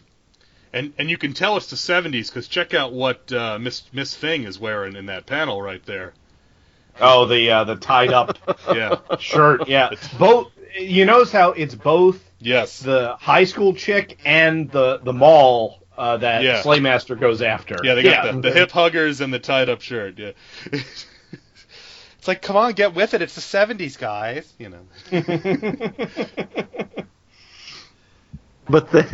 But then he crashes at the bad guy's place. Yeah, because he knows he's in hiding. That is genius. And he's on the couch like a boss. With chips and a drink. It's like, I'm getting chips, I'm getting crumbs all over your couch, man. And you can't do nothing about it. And I'm watching the bad guy's big 13-inch TV. All 4 channels, including PBS. And it was great again, with Doctor Strange coming out last year, there's been a lot of... It's funny because as comic fans, we know, generally speaking, comic fans of a certain age and interest in certain stories, we take certain things kind of for granted. One of those is that, Steve Ditko is a recluse, and you're not going to get an interview with him, and he's not going to come talk to you, he's not going to do a puff piece in Entertainment Weekly to hype the new Doctor Strange movie. It's just not going to happen. But to some people, this is news. There was an article, I forget what was it, in Collider or one of those sites online that said the headline was, "The creator of Doctor Strange will not see you now," and so that but because of Ditko's got this kind of mystique about him, it's always fun for me to see new to me art from Steve Ditko, and kind of hand in hand with that, right around the time that the professor that you sent this out for us. There was a article on Newsarama, and it was one of their year-ending articles, and it was 100 little-known facts about comic books. And it was, some of it I knew, some of it was kind of just trivia. But one of them was a story about Steve Ditko that I didn't know, but is absolutely fantastic. And the story goes that in the early days of Valiant Comics, when Ditko actually did some work for Valiant, some of their pre-superhero, pre-Valiant Universe stuff, he did some work for them because Jim Shooter and Bob Layton would basically call in anybody they could to come help. Hey, can you come and do some pages for us? Can you do a book for us? We'll get you page rate or whatever. And so the story goes that one day when Ditko came by the Valiant bullpen to work on some stuff, Marie Lapham, who is the wife of artist David Lapham, who you might know from Stray Bullets and Murder Me Dead, and he does a lot of that kind of hard-boiled stuff. Marie Lapham would always play the proper lady with Ditko because he was an older guy from the old days of comics and stuff. And so the story goes that one day he showed up and she greeted him, "Hello, Mr. Ditko, can I get you a cup of coffee?" And Steve Ditko stared back at her and said, "No, production before consumption." And so he sat down, did a whole page, got up, handed it to production, and said, "I'll take that cup of coffee now." So it's now that's work ethic. But you think, okay, it's like, yes, you tell me Steve Ditko did that, I totally believe it. I absolutely, and you can tell that Ditko didn't write this book because you've got a guy who's a criminal becoming a hero, and Steve Ditko wouldn't allow that. Right. A is A. So not to get all, right. Which was a great bit on Justice League Unlimited, that the question actually says that. It's like, that's a little on the nose, guys, isn't it? But it was perfect. But yeah, no, like I said, that everything kind of comes together in this book, and it's a good example of the kind of stuff that Atlas was doing, but they just couldn't sell it. And you get. And Professor, I'll let you talk about this because you said you want to talk a bit about Atlas. But something that you see with them is they do the third issue switch, where they would get the sales figures in for the first issue and they weren't as good as they wanted, so they changed the story around. That was how Target went from a cop on the edge book to a guy wearing a costume looking like Bullseye by the third issue. So. I think that's similar to Ironjaw had a similar. Mm-hmm. My understanding, Metamorphosis. Yes. Early in their run, but of course everything is early in their run. Yeah, the Scorpion does the same thing. He goes from being, the Howard Chaykin hard-boiled, cool guy with a gun and a girl on his arm to being a Spider-Man ripoff by issue 3, with Howard Chaykin not involved at all on his own creation. But just the weirdness of Atlas originally being a name used by the company that would eventually become Marvel. Mm-hmm. Right. And then this version of it being run by Larry Lieber. There's just something weird going on there. I guess, I don't know if Stan is in L.A. at this point, I guess. It's sort of by 74, 75, so... This was, Martin Goodman's son or whatever, wasn't it? That was doing this, and they had the rights to the name Atlas. And they wanted to take out Marvel. That was kind of their, and they were going and they were poaching talent even. They were. You can tell that just looking at the back cover on this Atlas Comics, the new House of Ideas. Yeah. Oh, but even if you read the Untold Story of Marvel Comics, which is a book that I'd recommend, they talk about the fact that they were basically just going to people in Marvel and saying, look, we'll double your rate, or just luring them over with page rates to get them over there because they needed something to get people to come into a startup. Because we're still in the days of newsstand distribution here, where, startup, it wasn't like it is now, where a new third party starts up and they get an article on Newsarama, and they get an interview on CBR, and they're on Bleeding Cool and Reddit and all this other stuff. Now it was, okay, well, if somebody's not, if they're not buying it off the stands, it doesn't exist. So they had to do they were doing whatever they could to get people to come in and to buy their stuff. So, hey, I mean, more power to them. It didn't work out, but it was a heck of a ride while it lasted with some of these books. Yeah, and on that back cover, you've got your Muck Monster. Mm-hmm. You've got your Native American character. You've got your Gunslinger character. You've got your Vampirella knockoff. Yep. You've got your Conan and your Tarzan knockoffs. Mm-hmm. And you've got your Spaceman hero there. You got your all sorts of stuff. Yep. And 21 action-packed full-color comics. And they also did a series of black and white magazines also. Mm-hmm. So thrilling adventure stories. You can if you can find either of the 2 issues of that, I'd recommend them both. Thrilling Adventure Stories #2 is a fantastic magazine. It is very hard to find. Some of these, the later, and again, air quotes up to the microphone, later Atlas books are harder to find because the print runs by this point were just so small. Right. You're not going to just run on down to Bob's Comics and find them. Well, no offense to Bob or his comic shop, but so yeah, it's. Yeah, they clearly, I mean, their original logo even looked just like the Marvel Comics logo, except it was an A. So, and I've plugged this site before, but I'll plug it again. If you want to learn about Atlas Comics, atlasarchives.com is a great resource for finding out about both the original run of Atlas Seaboard, and then in 2009 or so, they did a very short-lived run of rebooting some of their originals, the Grim Ghost, the Phoenix, and Wolf, which lasted for a few months. Didn't really make much of an impact. Those characters are still out there. They're not. I think a lot of this was done just to kind of reassert ownership and all that of some of these original characters, but they're still out there. You'll find them every now and again. These some of these. I think I've got I think 2 or 3 in the Quarter Bin database. I know I've got a Police Action, and I think I've got a Savage Combat. Yep. I'm looking at Sergeant Stryker and his Death Squad. That name sounds familiar. Yep. But I think the only things I've ever found cheap were pretty beat up. Yeah. You're finding reading copies at best. Well, what's funny is that something Scott Gardner has talked about numerous times on this show, and it's absolutely 100% correct. So I want to put Scott over with that because he is absolutely dead on with this.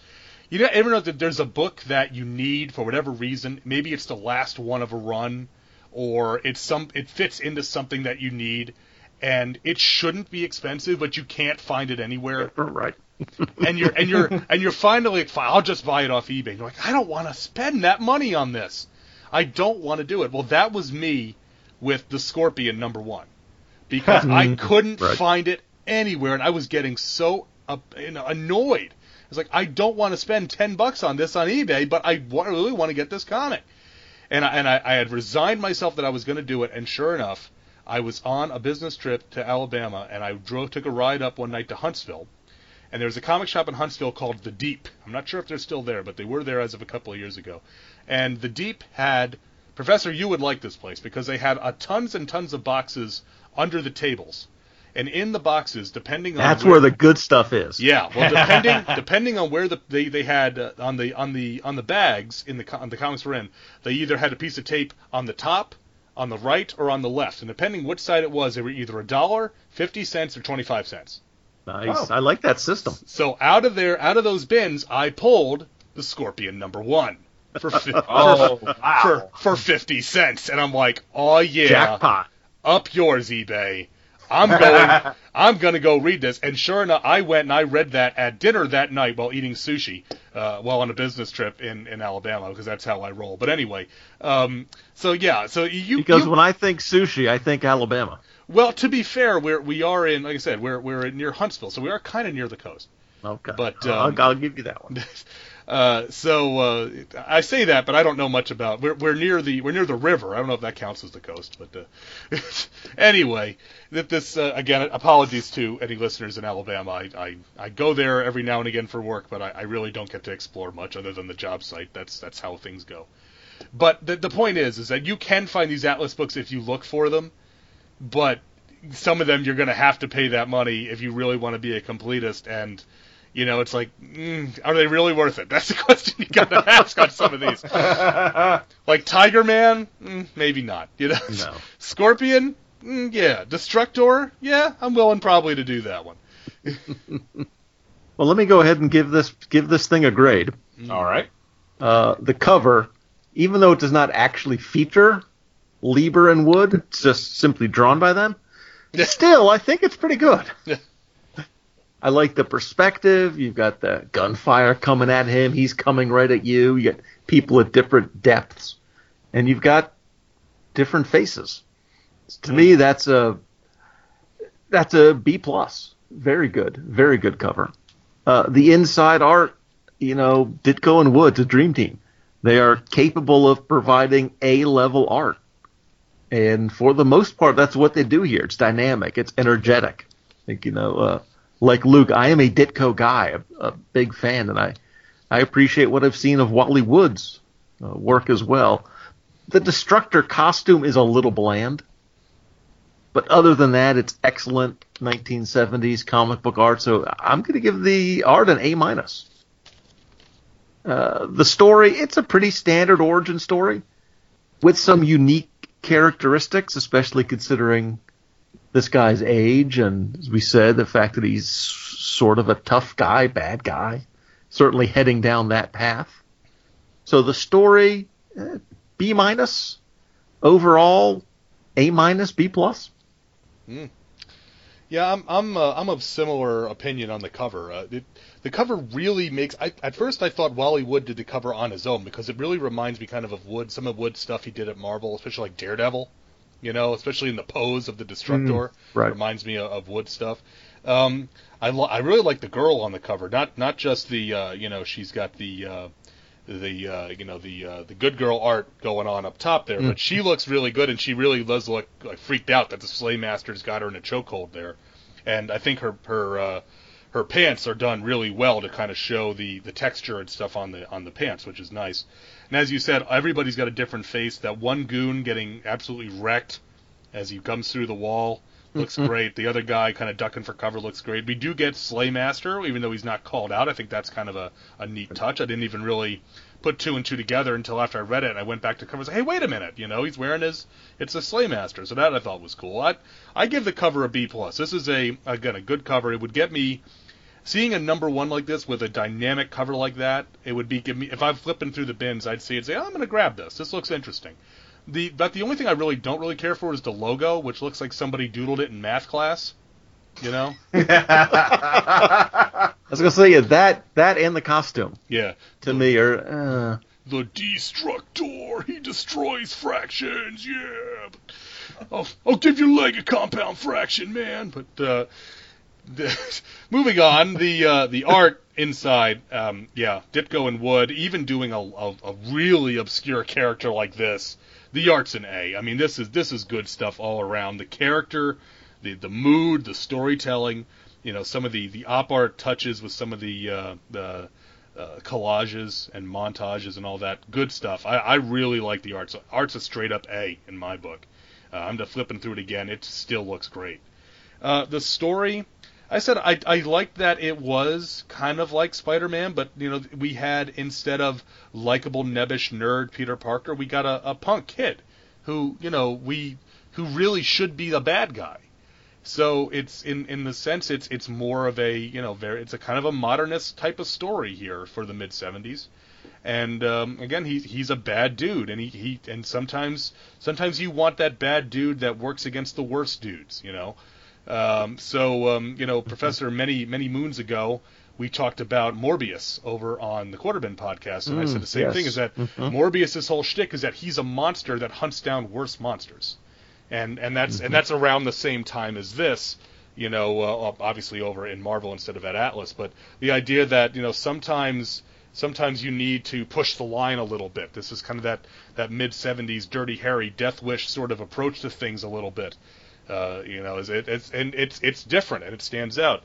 That said, it is still in a lot of ways, with great power comes great responsibility. It's kind of a standard superhero origin. You could see this being, I don't know, like a TV movie kind of storyline for it, and swearing revenge at the father's grave at the end. But I'm going to give the story a B, and overall, I guess that comes out to probably an A-. I think this was a good book, and if you can find this one, I'd recommend picking it up. Yeah, I'm pretty much in agreement with you guys. I mean, the cover is good. It's very dynamic. It's the exaggerated comic book poses. No one's going to actually look like that falling backwards, but it's really well done. It's obviously all individuals. I, like you said, Luke, I like how the girl looks freaked out, both by being in a chokehold and, oh my God, that guy's firing a machine gun towards me. Because of the eye line for her. It's really good. Yeah, I've done better logos myself in elementary school, but, you know. And again, as a fairly common criticism, Atlas did not have the best logos. No, they did not. They did not. The Cougar is equally as poor as the Destructor, and as I said on a previous episode, the Cougar is not what you think. It's not like a middle-aged superheroine out on the prowl.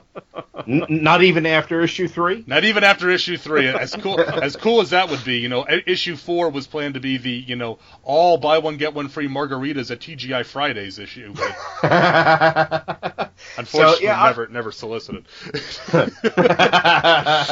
Hey, in both meanings of the term. Hey-o! So yeah, I'll give the cover a B+. It's got some negatives to it, but overall it's really good. It would catch my attention, definitely. Interior art, yeah, it's an A. It's really top-notch stuff. You have, like you guys said, the dream team working on it. Just going back through this, I do not need to read this comic to know what's going on. Mm-hmm. So that's A-level comic storytelling right there. Yeah, the plot, it's the same thing we've seen before. Granted, there are a couple holes in here, like, wow, this kid is, the bullets are just popping right out of him, but no one thinks he's the superhero. That's a little hard for me to swallow, but otherwise, it got a few nice twists on things. I especially like how they acknowledge this guy has no idea what his powers are. Mm-hmm. He's just finding it out as things go along, and then he has to course correct sometimes. Like, yes, I can find him by feeling the vibrations, but if I'm moving, I can't feel the vibrations. Oh, he moved. Now I'm about to get shot. Yeah, it's good, but I'll say it's a B on the plot. So I guess that averages out to like B+, A- overall. I think we're all pretty much on point with all of our books. I think we were all, there wasn't too many. I think we all kind of came to the same opinions on a lot of these books tonight. Yeah. Which I guess happens sometimes when you get 3. Just because we're assistant editors doesn't mean we don't know what we're doing. Yeah. Come on, you guys. All I was going to say is when you get 3, well-read, intelligent, good-looking, guys together on a podcast, I mean, it's inevitable that their opinions might run together sometimes, it just... And it also happens when you get guys like us on a show, too. So hey, wait a minute. You were talking about next episode or last episode? Well, it's... I'll never forget one. I sent a letter into, I think it was Comics Monthly Monday, a long time ago, and I said something about the Shogun Warriors comic, and I said, if you were listening to Earth Destruction Directive, the well-informed and good-looking host of that show, and Scott goes, what? They got a new host over there? Didn't even skip a beat. It's like, thank you, Scott. I deserved that, but but like I said, sometimes you get that where the books are the quality that they are, and we come to there are certain things like the World's Finest. Obviously, the art was gonna be popular with this crowd, and the story is bananas, And again, with this crowd, you put Steve Ditko and Wally Wood on a book, it's gonna look pretty darn good, So sometimes agreeing is not so bad. No, it's not like we didn't have a decent discussion on the topics either. It's not like, oh, this is great, next. No. That was really cool, yeah. Do you remember the time when BA had green teeth? Yeah, that wasn't so good. Reminds me of a Charlie Daniels song. Yeah. Hey, I was my wife and I we were out the other night, and I say the other night, this was a couple of months ago, and the station, it's playing all the country songs that we used to listen to in college, right? Okay. Playing Alan Jackson and Tim McGraw and all this, and it says, and the little bumper comes on. It's like retro country, and I'm like, oh, okay. I said, I go, wait a minute. If this is retro country, what about when I'm listening to like Waylon or Hank Jr.? What does that qualify as? And my wife's like, Jurassic country, maybe? And so I posed the same question to Chris Honeywell, and he said, actual country music? Is that what you'd call that? So sometimes that's what I'm thinking. Yeah. So at this point, I'm thinking. I mean, I'm glad that the network MeTV is showing shows that I remember, but MeTV is showing shows I remember. Well, you know what's funny is that MeTV shows shows that I remember from reruns when I was a kid. So you could fall back on that and have at least some plausible deniability until they meet your daughter and do the math and think, wait a minute, no, you're not.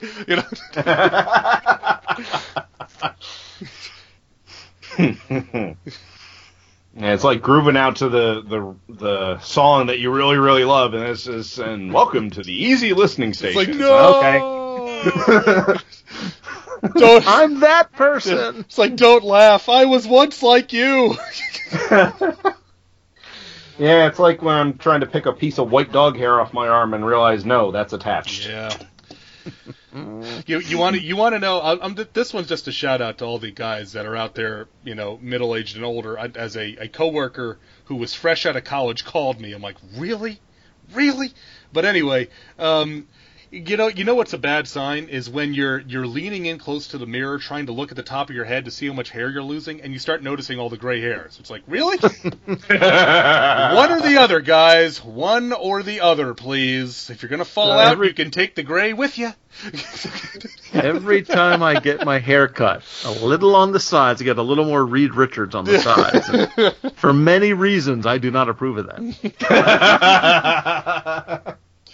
I'd like to think it's Hal Jordan, but I know you're more it's Reed Richards. Well, but you know what, though? Hey, Reed did have the smoking hot wife, so... Well, we have that in common. We got that going on, so... I think I look more like Swamp Thing, which makes my wife Adrienne Barbeau, so again, that's okay. I can deal with that.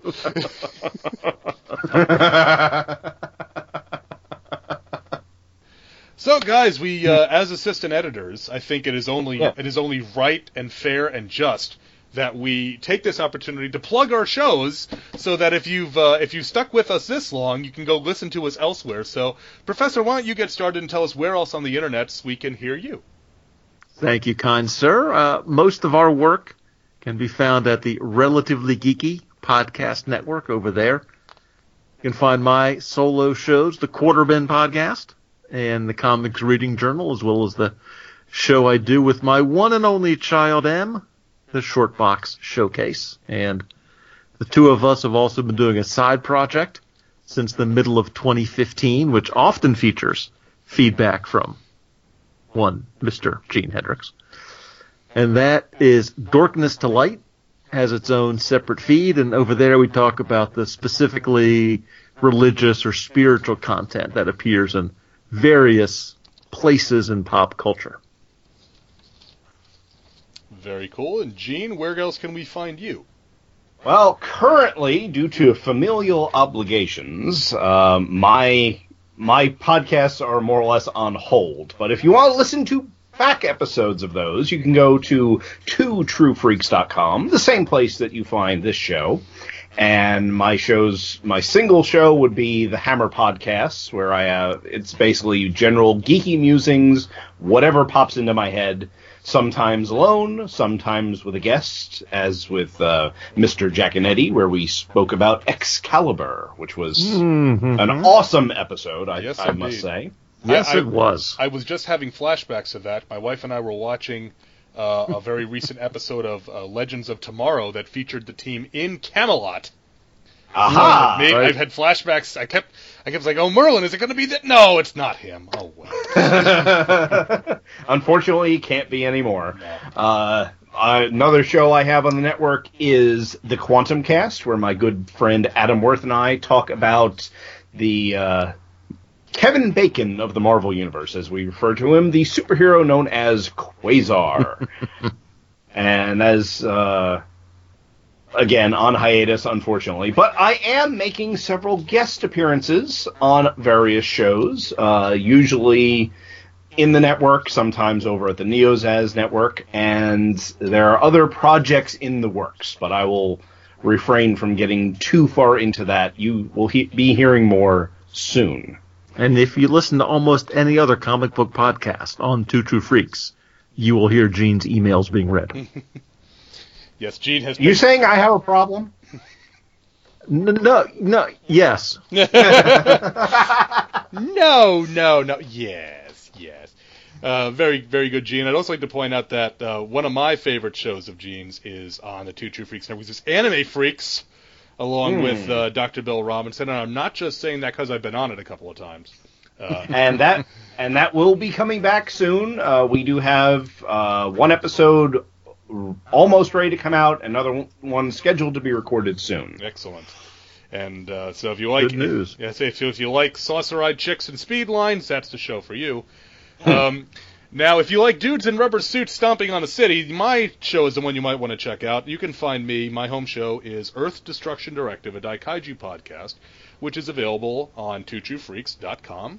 And we talk about all aspects of Daikaiju culture, including movies, TV shows, comic books, video games, toys, and all the rest. And I try to cover everything from all different sides, not just focusing on the more well-known stuff, but also some more obscure stuff. And I can also be heard on the Vault of Startling Monster Horror Tales from Terror, which is Two True Freaks' resident horror podcast, along with my brother and the other half of Dem Jackanetti Boys, Jason Jackanetti and Chris Honeywell and the hair metal hero Chris Tyler. And I do have a Hawkman blog, which I have not updated in the longest time, which you can find at beingcarterhall.blogspot.com if you want to hear my musings, or read my musings, I should say, about DC's Winged Wonders, Hawkman and Hawkgirl, in all of their various incarnations and iterations. So please check out those other fine podcasts if you enjoyed what we were doing for you guys tonight. So, guys, any final words to our lovely listeners then this evening? I hope we pass the audition. Please don't lock us back in the closet, Paul. Please. And if you do, at least change the newspaper. That's all we're asking. Is that too much to ask? Thank you so much for listening to our show, and we hope you'll continue to join us each and every week for more good old-fashioned comic book back-issue awesomeness. You can contact Back to the Bins to leave feedback, comments, questions, suggestions, and criticisms via email at backtothebins@gmail.com or by joining the Back to the Bins group on Facebook. Back to the Bins is a proud affiliate of the Two True Freaks Internet Radio Network, which you may find at www.twotruefreaks.com. Two True Freaks is a registered trademark of DiManzo Corps of Milan, Italy. All rights reserved. Each and every month, the Two True Freaks Network produces dozens of new and exciting episodes which regularly reach tens of thousands of loyal listeners worldwide. Sponsorship and or advertising opportunities are available. Inquiries may be made via email to twotruefreaks@gmail.com. Please take a moment to stop by the twotruefreaks.com site and check out their many other fine podcasts, won't you? Thanks. And we'll see you next week.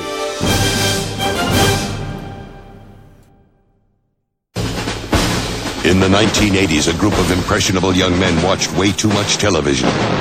Today, they survive as defenders of that forgotten era. If something or someone from the 80s is in jeopardy, and if you can find them, maybe you can hire the Chain Gang. This is terrible. With the 80s held hostage, I'm history. My only hope is to find the Chain Gang. The Chain Gang? I hear they're terrific. Will there be anything else, sir? Not unless you can help me find the Chain Gang. You're in luck. But you just found them. Oh, you done did it now. Chaos, you should have put this one in the vault, man. They not ready. They don't know what's coming, man.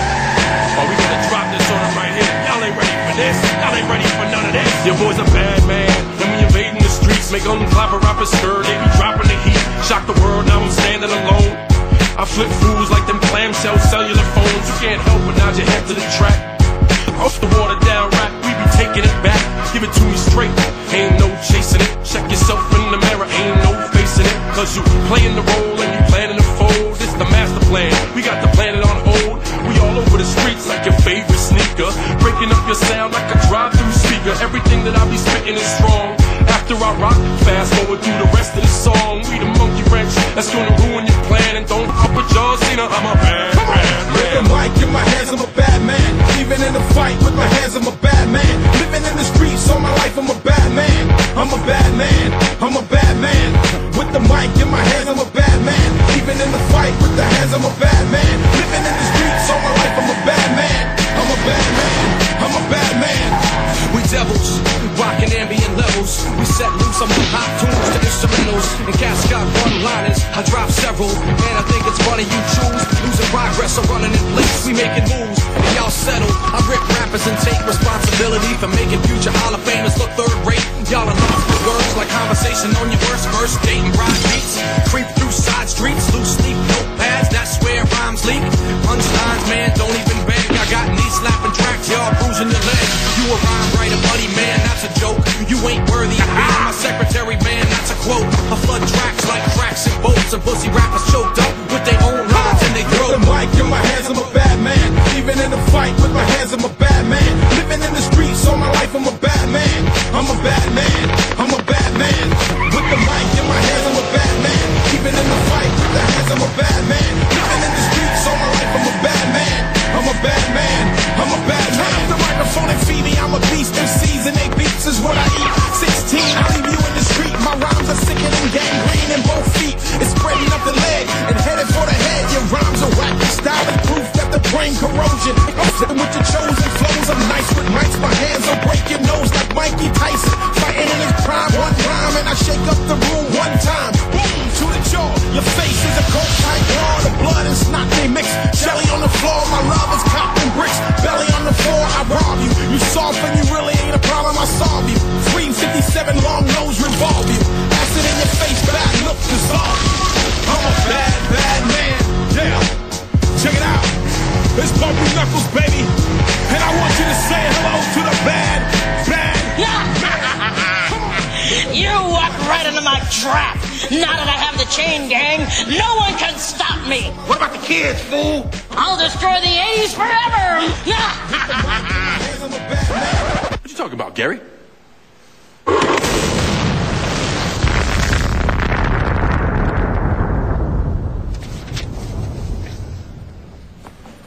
Boys, I love it when a plan comes together.